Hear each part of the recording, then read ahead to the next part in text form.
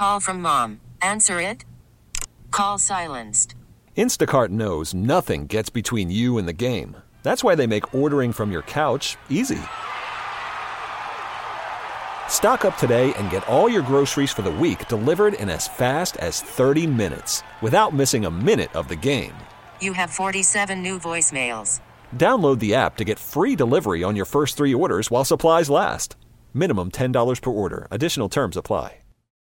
Baseball is in full swing. NBA playoffs are heating up, and your NFL team is gearing up for training camp. Listen to the latest on the teams you love here on the Odyssey app. The biggest sports radio stations in the country, providing unrivaled local coverage of their teams, all in one place. Exclusive interviews with players, coaches, and team executives, streaming live and always available on demand. Stay in the know with your favorite teams right here on the Odyssey app. This is At Home Connecticut, hosted by Joey Burgoyne, highlighting events and happenings that are taking place in your home, Connecticut, on WTIC News Talk 1080. Good morning and welcome to another episode of At Home in Connecticut. I'm your host, Joey Burgoyne, and joining me this morning is two special ladies. One chose a fantastic year as her first presidency of Mercy High School, and the other is this year's valedictorian. You may ask, why them? Well, they have a little something in common. We're going to get into that. So Alyssa DeJong is the president of Mercy High School, and Kyla Luhambio of Wallingford is this year's valedictorian. And Alyssa, you were also valedictorian just a few years ago. Thank you for joining me this morning. Congratulations to both of you. Great. Thank you, Joey, and good morning. Thanks for having us. Good morning, and thank you once again. Oh, not a problem. We'll start with you, Alyssa, our president. 26 years ago, you were valedictorian. How it's been a few changes over the few years. What's changed recently? Oh, well, let's see here. After I graduated from Mercy, I went off and did my college and went to graduate school, and then I was an economist for 20 years. And it was wonderful doing a lot of public policy research for the state, trying to figure out how to improve its economic dynamism. And so many times we found out in our recommendations that it was important to better connect education with employers. And so when this job became available at Mercy High School, I thought, what a great way, not just to serve my alma mater, but also to directly impact the community in that special way. And I'll tell you, when I entered the doors once again last July, the community and the sense of spirit that was here was palpable, and it was just as strong as I remember it when I graduated in the 90s. So when you entered the halls last year, what did Mercy High do last year, this year? Just a little bit into that with COVID and stuff like that. Sure. How did you make that work? Well, that was pretty much the first thing I had to deal with when I got here. And so I put together a group of people to help me figure it out. And that we did. We had to think about how to manage through COVID from a security aspect, from a health aspect, from a teaching and a technology aspect. And so we figured out a way to open up in early September on time, and we kept the doors open for in-person learning all year. And we had remote accommodations for anyone who needed them, both faculty, staff, and student. That's excellent. That's one thing I've talked to a lot of people about this year is just everyone's had to think so far outside the box. Right. And, now this year's valedictorian, how has school been? We'll look at the past few years, your high school career in general. It's been, I guess you've had everything. All high schoolers have had everything thrown at them the past few years. How has the adjustment gone for you, Kyla? Honestly, Mercy has done such a phenomenal job. I remember speaking with my other teammates on my outside teams, and just Mercy's commitment to make sure that we were learning. I mean, having had virtual school last year in the spring and being able to be in person while my other friends were remote still just really made an impact not only on our motivation, but also our mindset for the year. Because Mercy was very hopeful. They didn't focus on the negative, on what we weren't able to have. They really focused on what they could do and what they could do for us in order for us to have those moments that we were going to always cherish. And, just thinking as, a young lady now, think back to your early middle school, even elementary school. Would you ever have thought to yourself, wow, it'd be really cool to be home at school learning? And now going, wow, I really want to be back at school because I miss my friends and the structure. It's, like you said, it is. There's something to be said about being in school or even in the office place with friends, colleagues, teammates. There's a bond that you build that you just can't progress along Zoom. So that, that had to be a real relief to you to be able to go back to class and see your friends and teachers and have a little bit more structure back in life. Mm-hmm. I think so. I mean, Kyla's just a fantastic example of someone who's been able to not just get by, but to thrive through this pandemic. And we've seen so many examples of it in this senior class.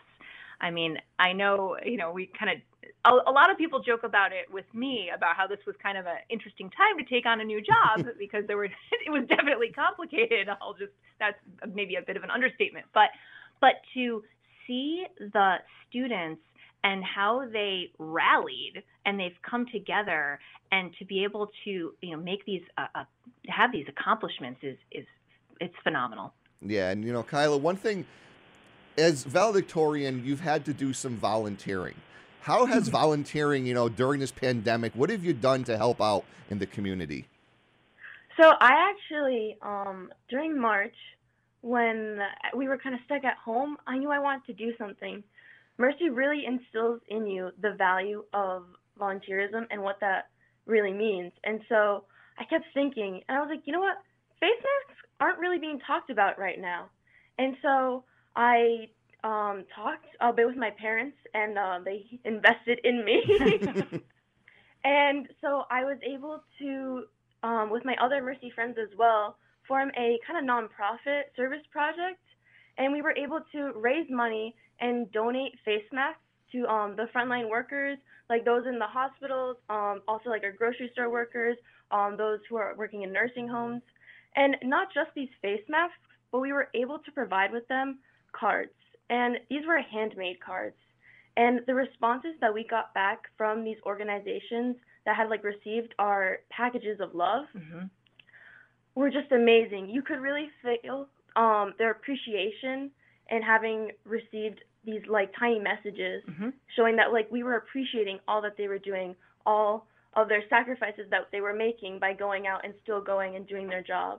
Right. Yeah. I was one of the recipients of the cards and the face masks on taking this new role, and it really meant the world to me that some students were thinking about me and making sure that I was safe and could do the best job I could do. So thank you, Kyla. You know how I feel about that project. It's amazing. Yeah. It's one of those things, it's gotten tossed around a lot in the past year, the cliche, we're all in this together. But it takes little things like that to just really, it means something. And I've had some family members going through some stuff too in the past year.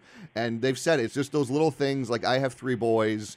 When they send a little handwritten card or a picture, there's just something warming about that. It's an unknown feeling that you don't know until it happens to you. So that's awesome, Kyla, for doing that during this time. And one other thing I want to get into, another fun thing. You're from Wallingford. Yes. I worked in Wallingford for a very long time. Favorite? Oh, really? Yep. Favorite restaurant in Wallingford. If it's one of those things you want to go out to dinner, where are you going? I'd have to go and say Napoli's. Okay. It's an Italian restaurant, and they have the best stuffed bread, specifically the veggie stuffed bread. I will say, I actually am getting it tonight.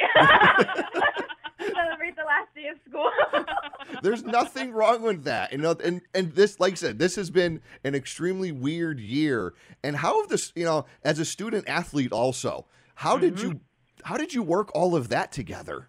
A lot of time management and staying motivated and knowing that I have such a circle of positive influences around me and that they're all motivating me and they're all supporting me in my journey, and also knowing that I can do my part to help my underclassmen, like those freshmen who are coming in this year with the pandemic, and just letting them know that it's a scary time, but we have each other and we're going to work hard. And like we really put that into practice, and actually we won our conference this year. Yes, I did. I actually scored the goal, so it was a very nice moment to have after the last 4 years, and Absolutely. to really bring the team together, especially with everything going on. Mm-hmm. That's awesome. So now you're graduating. You're going to have that stuffed bread. Where do you see yourself in the future?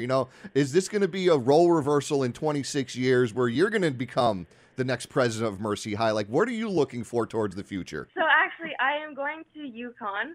I actually am very honored to have received the STAMP scholarship, as well as an acceptance into their special dental program. So I have an early matriculation into their dental school. And actually, it's my dream to be a general dentist and later on open my own clinic in order to give free services. I actually work a lot currently with UConn and their migrant farm workers. Okay. And so I think that's also my goal, is to be able to provide more services to those underprivileged people, because I know all the work that they're doing. I'm a first-generation American, so I understand the struggles of being an immigrant family, and so I really want to give back to my community. I'm Hispanic, and even more to my fellow Latinos. That's awesome. And back to the president, that's one thing, here across Connecticut, we are a small state, but we are a diverse state. And I'm sure you have a lot of these stories in your school, not just Kyla. What are some of the other things that Mercy High is doing for the community to help people and the students get through this pandemic together? Well, that's a great question. It's just, we're trying to come up with ways to keep our traditions going so that we as a community can stay strong. So, for example, just this past week, we had our traditional May crowning ceremony, and we had our induction ceremony where our student council officers and other officers kind of hand over the reins to the rising seniors and the upperclassmen. And so that's one thing. And then another thing is with community building. And so one example is our Italian National Honor Society students just put together trays of lasagna to support our food pantry in Middletown. And so just lots of ways where we can come together as a community and then also give back to the larger community. Those are things that we've been really trying to work on all year. Joining me this morning, Kyla Luhambio and Alyssa DeJong, the current and past valedictorian of Mercy High School. Thank you both for joining me this morning. You two ladies are proof positive that great things happen at home in Connecticut. You've been listening to At Home in Connecticut, a public service project produced by WTIC News Talk 1080.